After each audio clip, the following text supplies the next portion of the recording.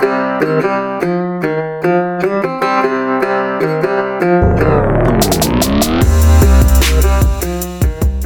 up, everybody? It's Dan from Binder Boneyard, coming at you from the office.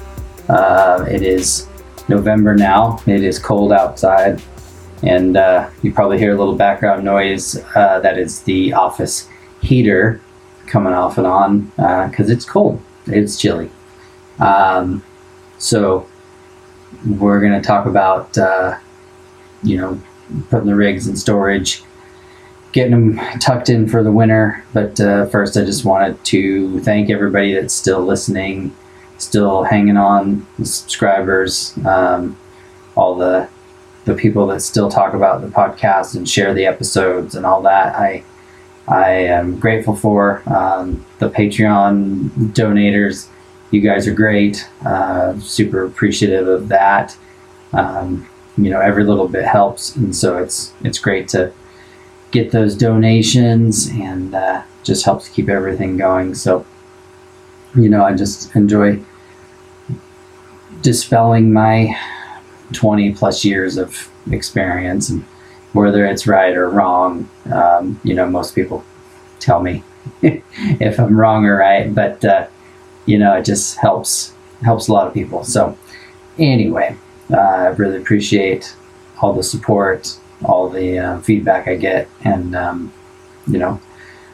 just grateful, just super, super grateful. So anyway, we will get going here on our topic today, which is putting your rig into storage.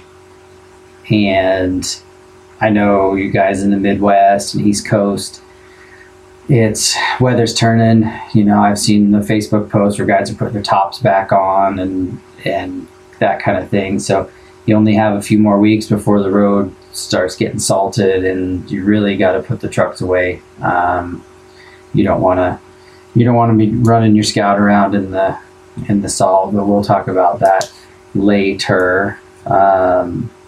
So initially, you've been driving it, let's just say, from a daily driver or a weekend cruiser standpoint, you are going to put it away for the winter, which is, 4 months, maybe 5 months. I don't know, depends on where you live. But this is geared towards the new Scout owner, new international owner in the Midwest, East Coast. You Southern guys can just shut up because you get to drive them year round. But the East Coast guys, first step is make sure that you have a full tank of gas. You want to be topped off full, because the fuel tanks, if you have metal tanks, like to rust. They're bare metal inside. And if you have a half a tank of fuel and it's humid, even if you're fortunate enough to park your rig in a garage, you still got humidity in there. And so what happens is that section of fuel tank that's above the fuel level is exposed to the atmosphere. It vents. There's air in there from somewhere, and it has moisture, and it will cause it to flash rust. And it's not normally a problem on rigs that get driven all the time because you're constantly filling it and emptying it and filling it and emptying it. But when it's going to sit for 5 months in 90% humidity, you'll get condensation inside the tank and moisture and whatnot, and it'll rust. And then a season will go by next year, and then you'll drive it and you'll shake that rust loose, and then maybe it'll make it through the fuel filter, who knows. But you do it enough times, and eventually you end up with a hole in your fuel tank. So it's most helpful to have a full tank. The other thing that's super important is, if possible, you want non-ethanol fuel. The ethanol fuel turns into gum after it's been sitting for a little while. It doesn't hold as well as traditional fuel, and it does terrible things to your fuel system as well. So step one is full tank of non-ethanol. If you can't get non-ethanol for whatever reason, you're in California or some shit, just you can get fuel stabilizer that helps hold it, but really non-ethanol is what you want. So if you're going to take the rig down, I say fill it up with non-eth, try and burn off half a tank, and then refill it again with non-ethanol, and that should dilute it down enough that the ethanol in it won't do as much damage. And then, if you're just bringing it down for the season, I would, let it run, make sure you got plenty of that non-ethanol in the carburetor, and then you should be good to go. And same with you guys with fuel injection. Everyone thinks that fuel injection is just like the end all of fuel systems, but injectors will get gummed up. They've got tiny passages and tiny orifices in them that can get gummed up by the ethanol as well. That gummy stuff just gets into everything. So even you guys running your FIs, your Snipers and your Hamiltons or whatever, that you really should have non-ethanol in there if you're going to store it for the year. The other thing I would recommend is doing an oil change. If you've got, if you're at 2,500 miles or whatever, change the oil. If you're at, 500 miles, you can probably get away with it. But, there is carbon and other, I don't know what you call it, acidic properties to old oil that can create corrosion and issues inside the motor when they sit for long periods of time. So it's a good idea to put fresh oil in there. So if it's going to sit all winter, at least it's got good clean oil in all the passages and all the bearing surfaces and stuff. You just can't be too sure. And then it's nice, that it's going to be full up to the line or the 7 quarts or whatever you put in. And then you want good oil, of course. But, fresh fuel, fresh oil change with a good filter, make sure all that's up.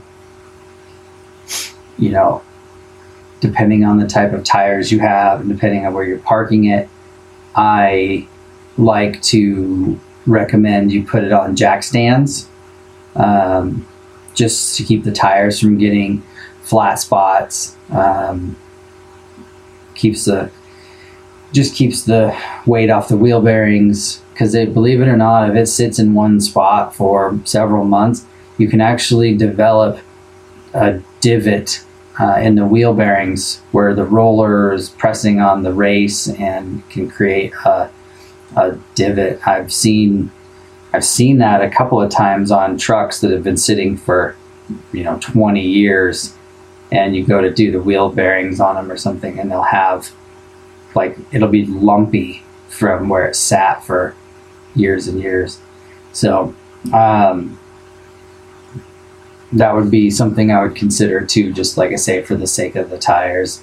Put it on some jack stands, just get some cheap whatevers and get it elevated off the ground just a little bit.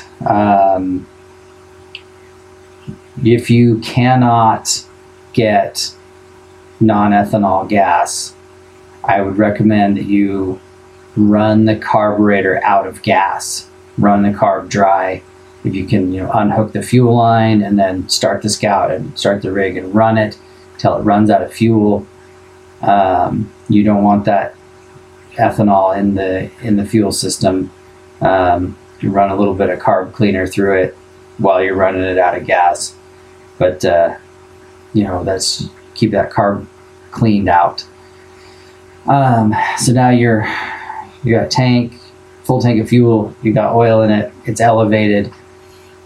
Disconnect the battery, both sides, negative and positive. Disconnect it. You can leave it in the Scout if you want. I'd even take it all the way out, just so that if there's some rust under the battery, or maybe you've got a questionable battery, it's got a little bit of corrosion or acid leaking out of it, you get it out of there. You can treat those battery cables, treat the fuzz that might be growing under the battery, and then you're ready for next year. And then the battery won't keep chewing away at it over the course of sitting in your garage. And it's worse if they're sitting outside, of course. Being out in the weather just accentuates all the problems and leaks and everything else. Be careful if it is outside and you've got it covered. Tarps will chew up paint really fast. They hold moisture under the tarp. If you aren't careful, or you have a really crappy Harbor Freight tarp, it'll trap moisture under it and create even more problems. So, really just make sure that it's sealed up good if it's sitting outside. And then that brings me to your coolant. Make sure that it is up to snuff. Make sure that it is not older than 5 years. If it is, you really need to flush your cooling system and get some fresh 50/50 in there.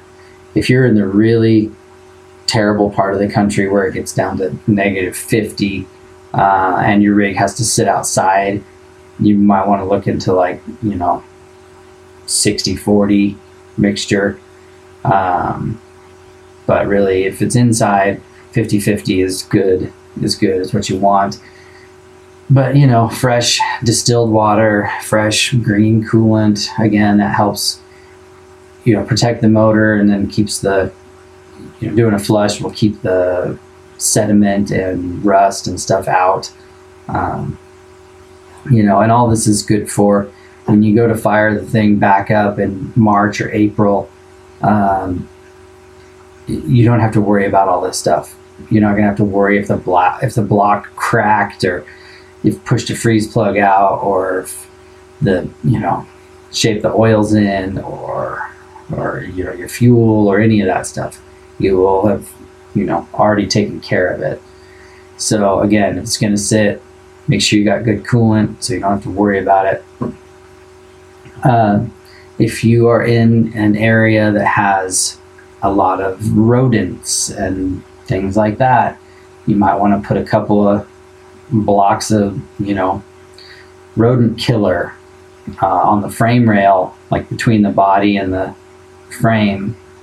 Don't put them inside the truck, because the last thing you want to do is draw the critters into the cab of the truck, because they smell the bait, and then they die in there, or get in there, chew through some wiring, and then decide to eat your bait.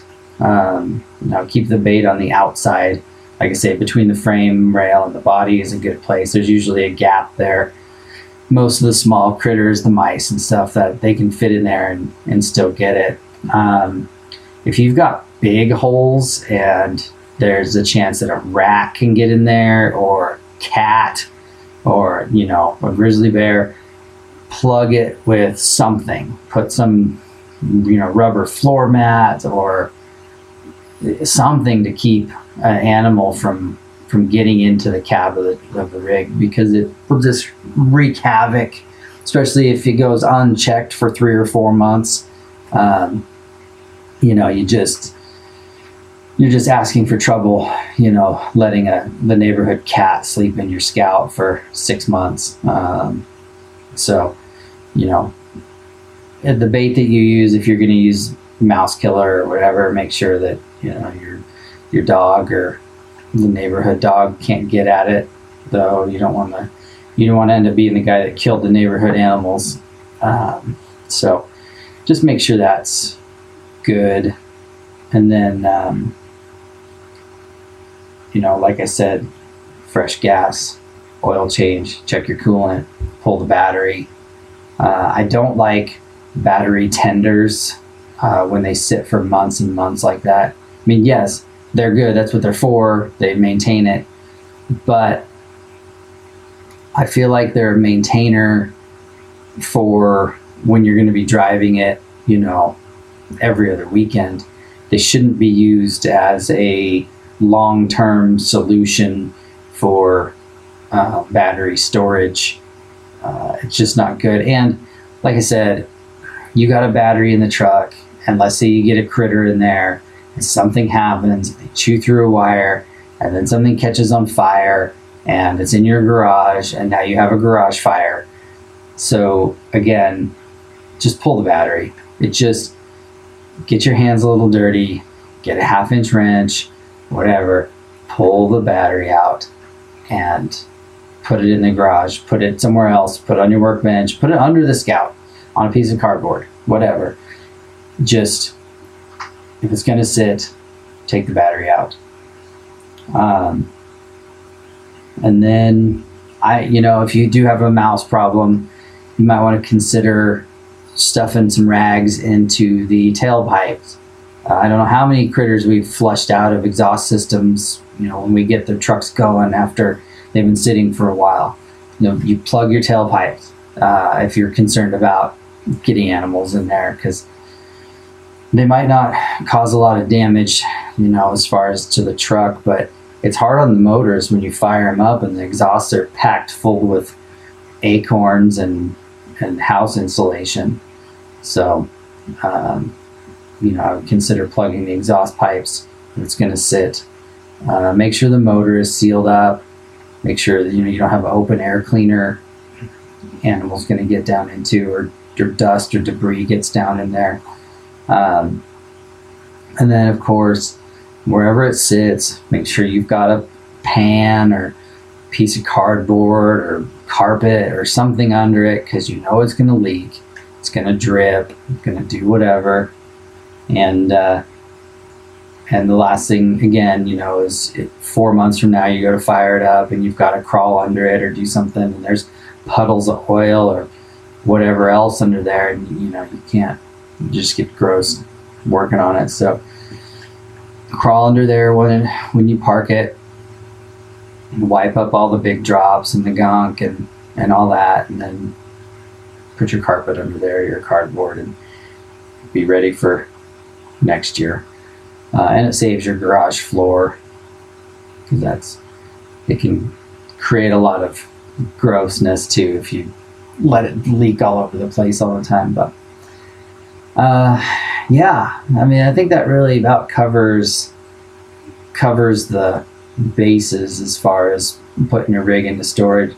If the doors lock, I would lock the doors, keep the neighborhood kids out of it, keep your own kids out of it, because you never know what happens. When I was a kid, I broke the shifter off my dad's 68 Ford pickup. Jumped off the seat and grabbed a hold of the shifter lever like I was going to do a monkey bars or something, and I broke that shifter right off.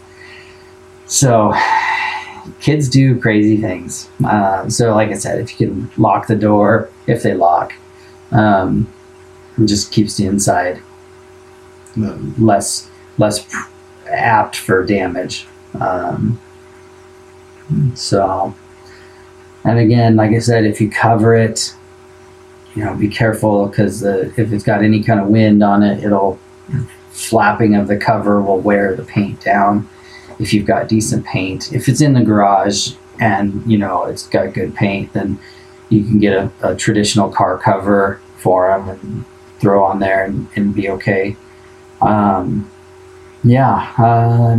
think that's about it, really. Like, you put it on jack stands, keep the tires from going down, or if they do go down. So there's a reason. I just remembered. A lot of you guys have tight spaces, and you will put things under your truck while it's in storage, or on top of it too. I've seen that, which I hate seeing, but your Scout becomes a storage unit for 5 months. And I've seen people put stuff under their rig, and then a tire will go flat over the course of 2 months. And then whatever they had under the truck gets smashed or flattened out, or whatever's on the truck slides off and gets broken. So the jack stands underneath is a good safety for your other stuff. The last thing you want is to have some collateral damage, or have your tire go flat and the rocker or the door sit down on your kid's tricycle and scratch the hell out of the door or something like that. So putting it on jack stands is a good way to make sure that it stays stable and sturdy, and nothing happens in that respect. So yeah, just trying to think if there's anything I missed. I don't think so. I think that covers all the high points. Non-ethanol gas is a really big one.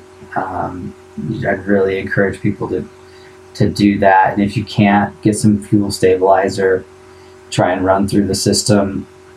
And then, yeah, just put your baby away for the winter and be ready for next spring and get it out. And so come March or April, I'll have a podcast about how to take them out of storage.